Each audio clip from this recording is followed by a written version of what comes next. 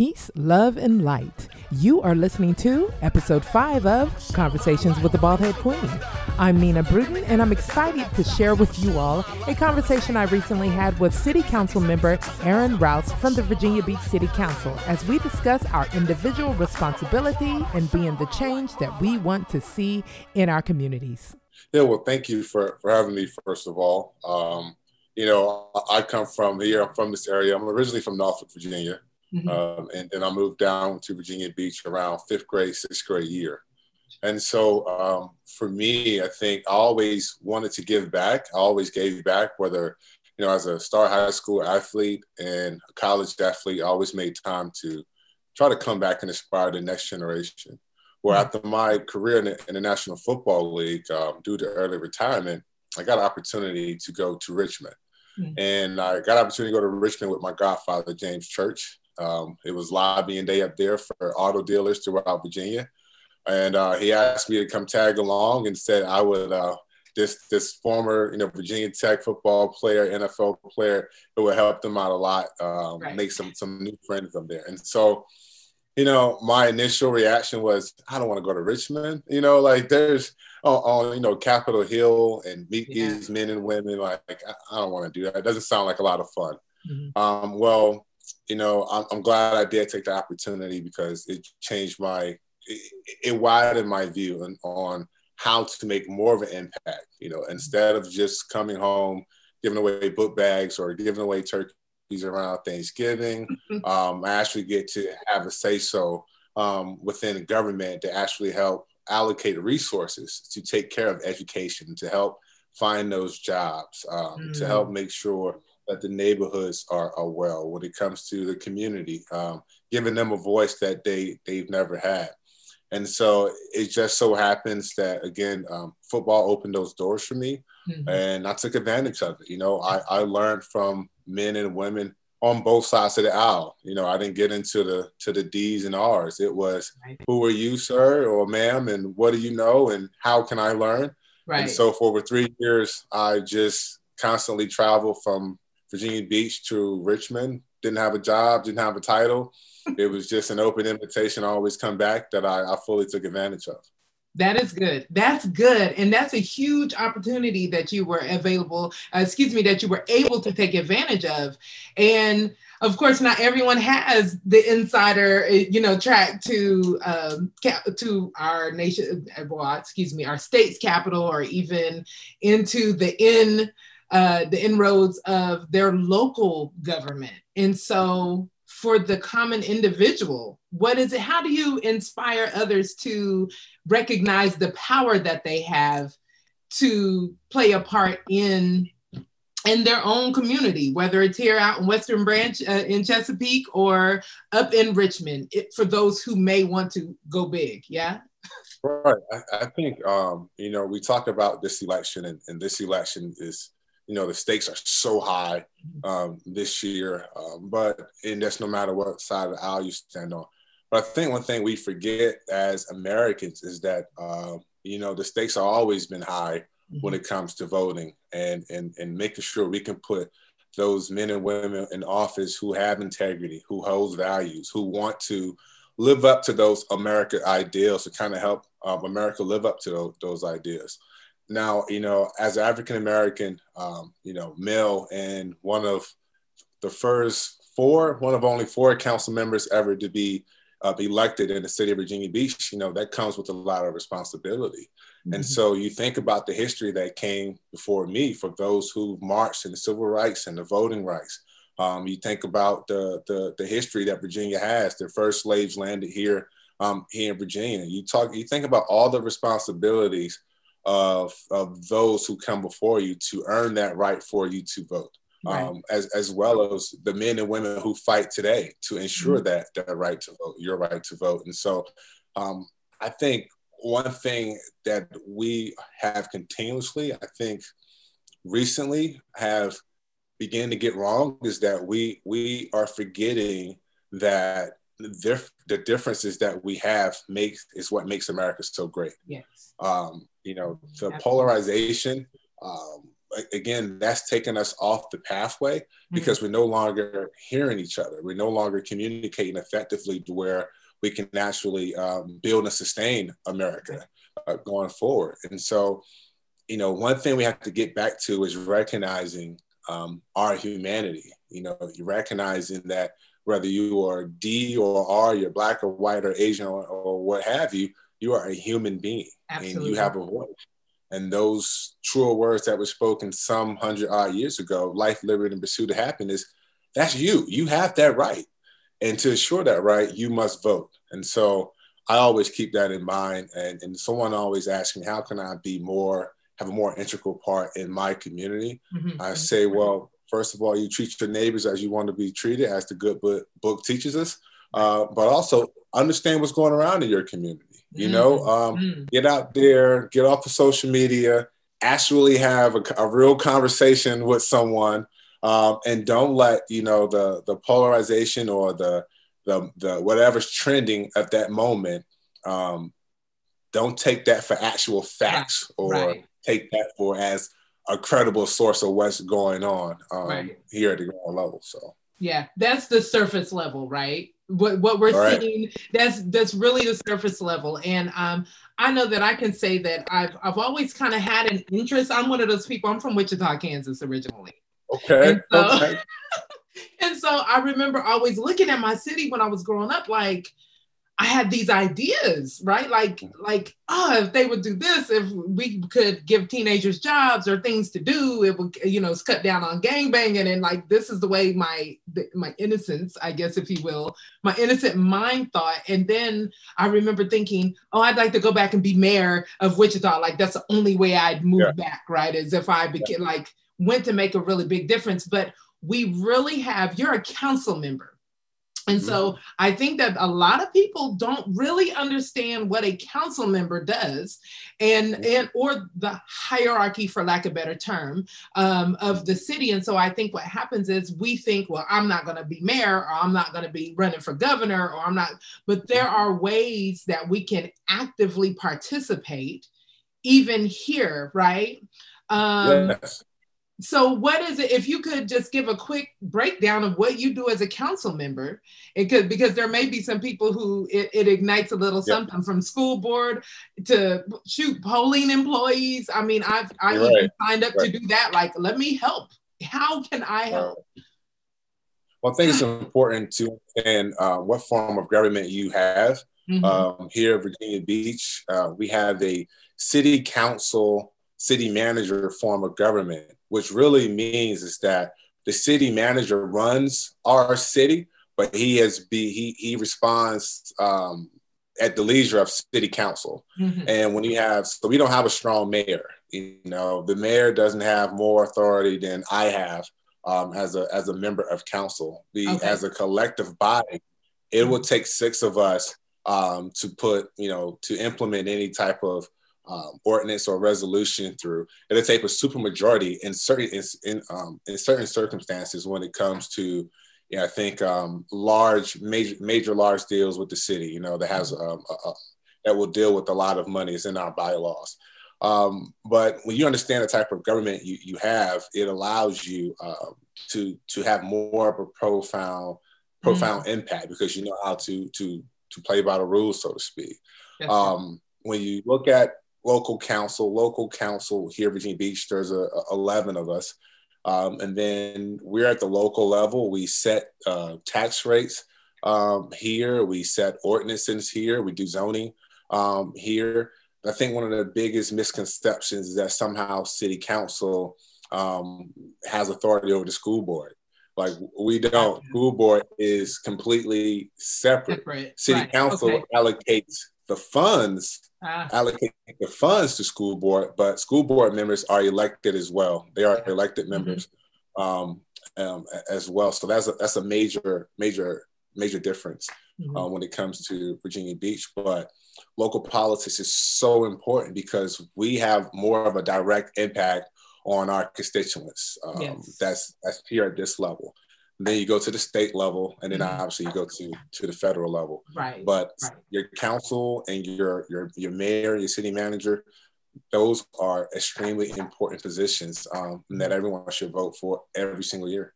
That's really good. That's really good. And I know that it's really easy to get overwhelmed with it all.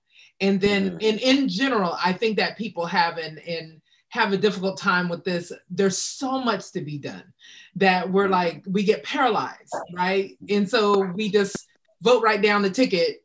We don't really understand, we don't take time to look at, what's the word I'm looking for? Your sample ballots, right? Yeah. Your sample ballots and things to know. Your point of the ballot, again, this is a presidential year. Yeah. And so the ballot is extremely long. You're voting for president, you're voting for Senate, you're voting for Congress, and you vote for local office. And that can be a daunting task to understand everybody's platform, who you should vote with, who you should vote, who you should not vote for. But I think that's a responsibility we have as, Americans. And by the way, why not utilize social media for something positive for a change? Right. Why not get in your group and say, hey, I'm going to take these 3 candidates at this level and figure out what their platform is. You take the other 3, we come back together, we see what we have, and then we go make our own decisions. I think we have to start thinking differently about how we approach the ballots because particularly also in the African-American community, our vote should not be taken for granted. Our vote is not necessarily, given, or one party necessarily has our vote in their back pocket. No, if we're looking for real change, we don't want just lip service. We want assurances and hold them to it. And I think that's one of the major responsibilities we have when we're electing these candidates. We have to be able to call them out and hold them accountable because we know their platforms, because we took that time and we understood what they were pushing for, what their interests were. So when it came down to it, if they didn't do something that we didn't like or we disagreed with, that wasn't in our interest, we say, listen, that's not what you ran on, and we're going to put someone else vote you out. And I think that's where we have to get to. I think it also comes down to breaking the mold, how we are taught to think about politics. That's good. If it's anything we learned from this current president is that the old mold is thrown out. It's thrown out. It's done. You can think it's done. So we have to come up with new ways, right, of being informed and also informing both what we wish to lead, because there's a lot of misinformation in the age of technology. And I think it comes with more responsibility and understanding who someone is and what they stand for. Oh my goodness. It really comes down to, we've become quite lazy. Yeah. I would say we've become complacent. We've gotten. See, this is why I have these conversations so that I learn better language to use. Like, y'all lazy. I mean, you're complacent. We've gotten complacent. We've taken we've taken things for granted. We've taken the ability to go to, a Walmart and has everything that we need, and then give second thoughts about it. We take it for granted being able to stop for gas and have that. We've taken the luxury and the freedom we have for America for granted. And so then when it gets taken away from us, a lot of us don't really know how to constructively change and make sure we don't lose those freedoms. So we yell and we fuss and we argue with each other, when in reality, all you have to do is vote and know who you're voting for. Know who you're voting for. Right. How do we encourage young people and young adults and, even grown folks who may be jaded at this point? What do you say to them? Because a lot of people are hurt right now and jaded. They are. I think it gets back to having those real conversations and confronting the real issues that's in front of us. I think for a lot of times, particularly in politics, so many times politicians may tell you what you want to hear to earn your vote and not what you need to hear. And that's one of the hard things about being, any leader or anyone in a position that people look up to, right? Is everyone wants to feel great. But, there's a certain thing called tough love. I have to tell you, what you need to hear in order for you to be great, in order for you to be better. And so, but I think that it comes with humility. It comes with decency. It comes with affording everybody that benefit of the doubt that, hey, like you made your reputation may precede you, and it may not be the worst thing ever, but I'm going to get to know you, right? I'm going to get to know you, and I want to help you overcome that challenge or that adversity.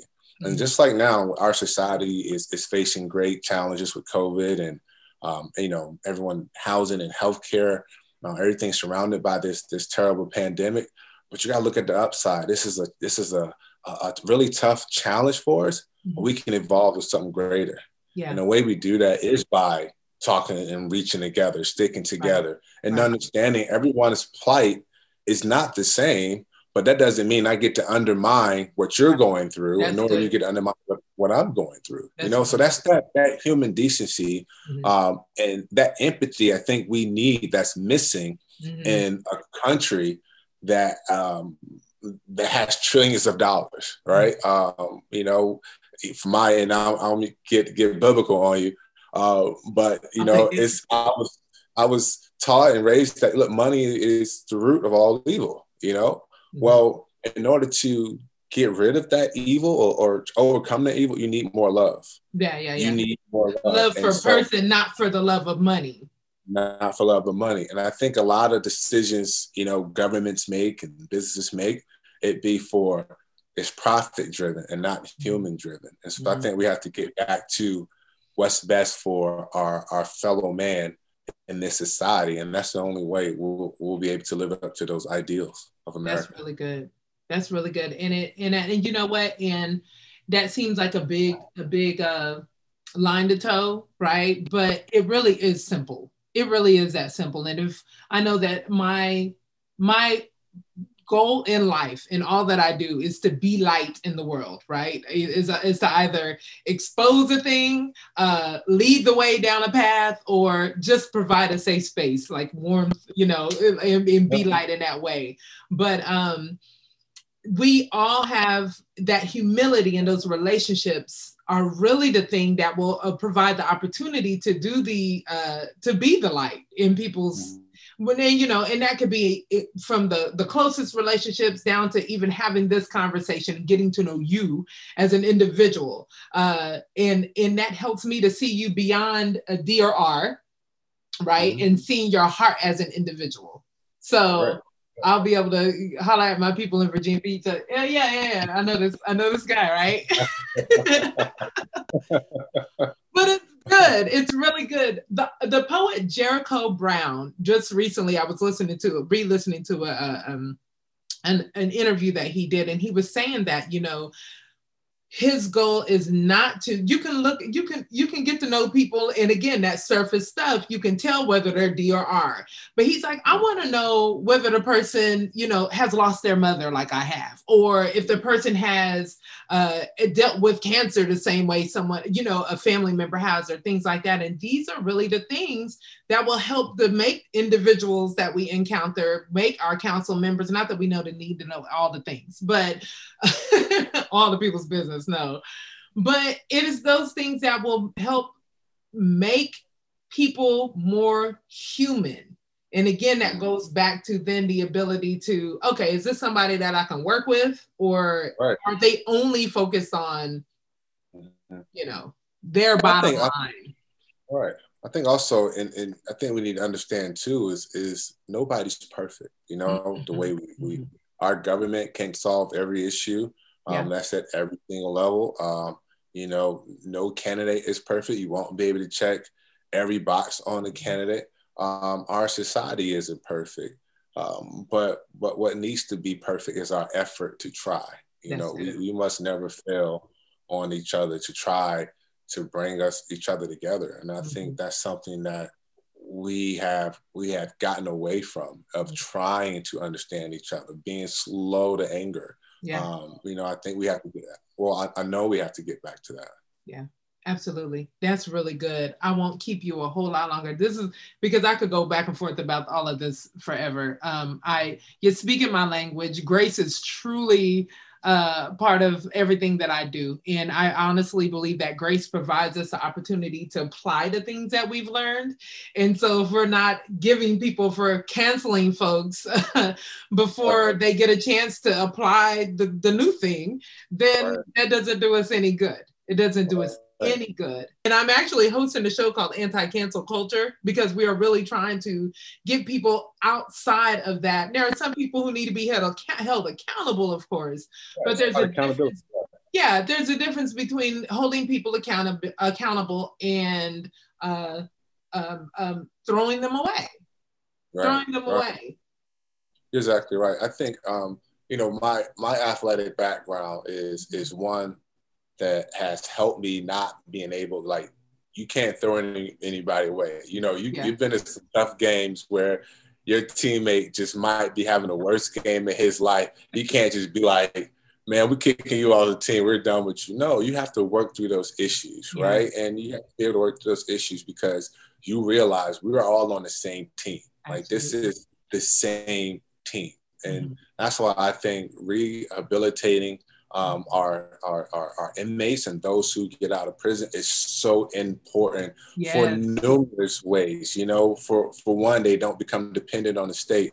And for two, you help them get more dependency on themselves, to depend on themselves more, to help them go out there and get a job to sustain themselves, but also to get back into society, right? To be able to vote, to be able to use their voice. And this will help deter a lot of deviant behaviors or those who tend to always end up back in prison.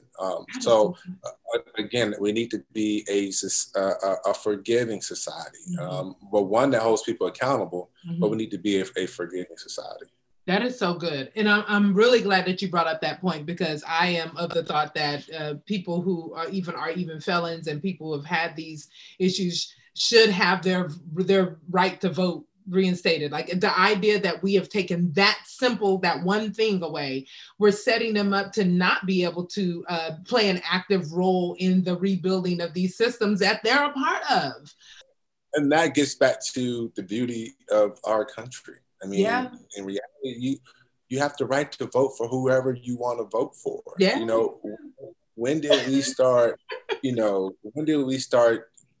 being so inflamed and so upset with each other that we can't even talk to each other, or we wish the worst things upon each other? It's like, my God, we are all human beings on this one little blue planet in the middle of the cosmos, and we have actually no idea what's coming or when it's coming or what. But I do know God says he like a thief in the night, in the blink of an eye. So we better be ready. See, I'm trying to at least do my part and do right. And I think that education and again, education, relationship, these are all things, excuse me, that will help all of us, from the councilman to somebody who is simply going to their city council meetings, who's just learning that you can even sit in and determine, or and witness what people are discussing. So that even if you're not active, you're just aware. There's so much information. And how does the quote go? I've seen it in the parking garages in downtown Norfolk.